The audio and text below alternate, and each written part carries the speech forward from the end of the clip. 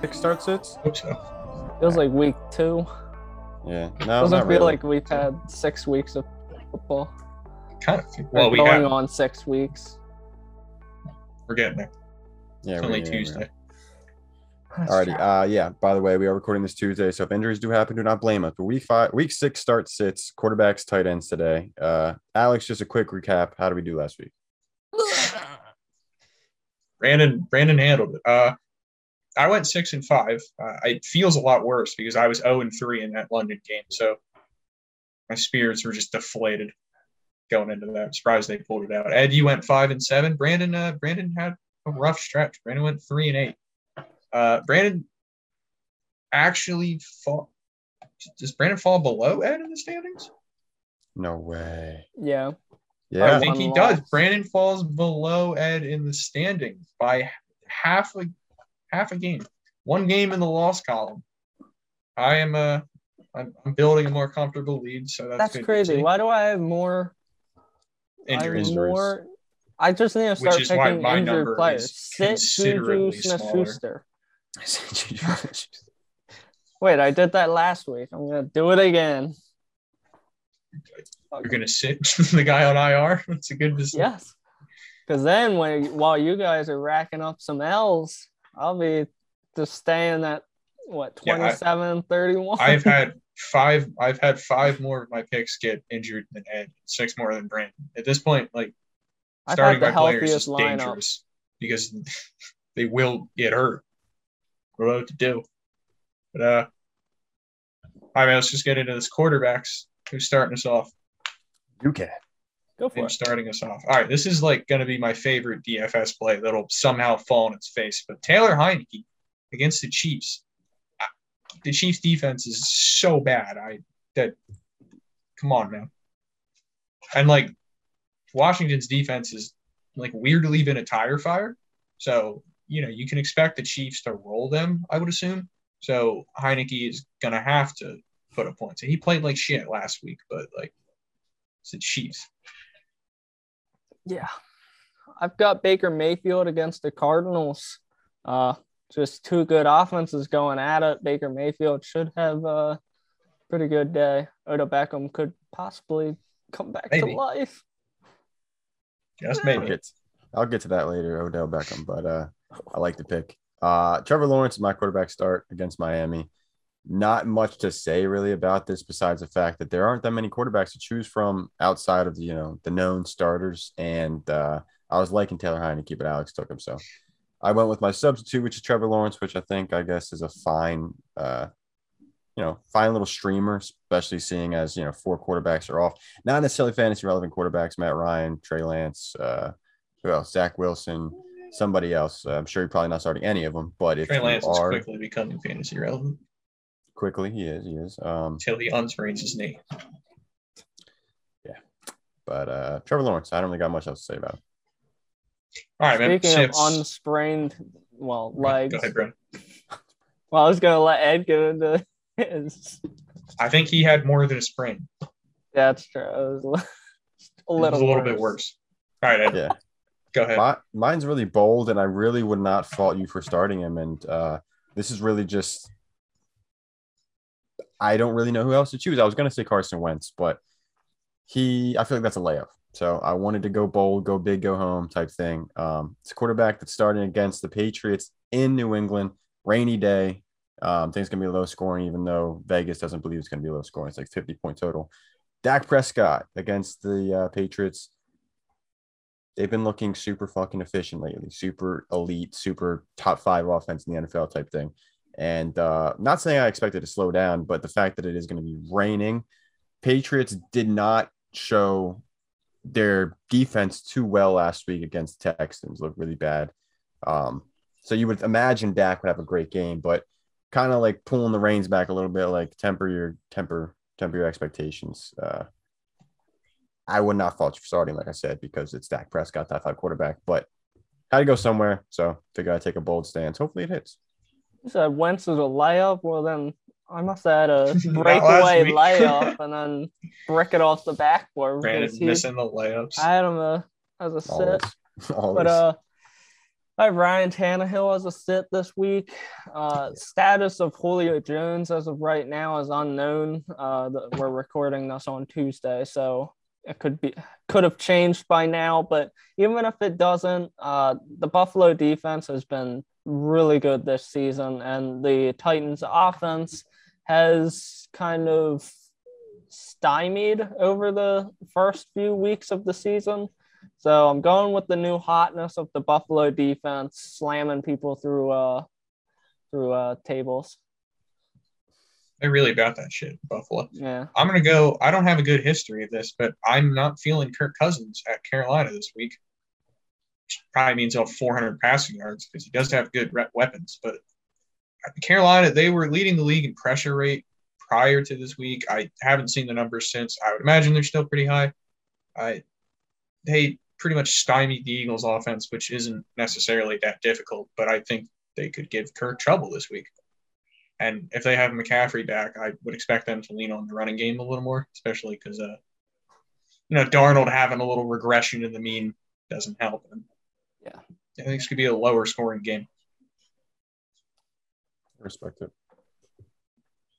All right. We went 0 for 6 on quarterbacks last week, so we should probably just do the opposite. Tight ends. I'll lead us off. I really like Mike Gesicki this week, actually. And I like him a little less now that I know Tua is back because Brissett was really peppering this man. And Tua will probably just give him like 3 targets and I'm going to be pissed off about it. But they don't really have any pass catchers. Like they're dropping like flies out there. Jacksonville doesn't really guard much of anything very well, not tight ends. Not really anything. And, Gesicki should probably get some targets. I like it. There's like 3 tight ends that you should be starting. The rest are just slop. So now, if I pick 2 tight ends, am I valid for an extra point? No, Brandon, you ask this every week.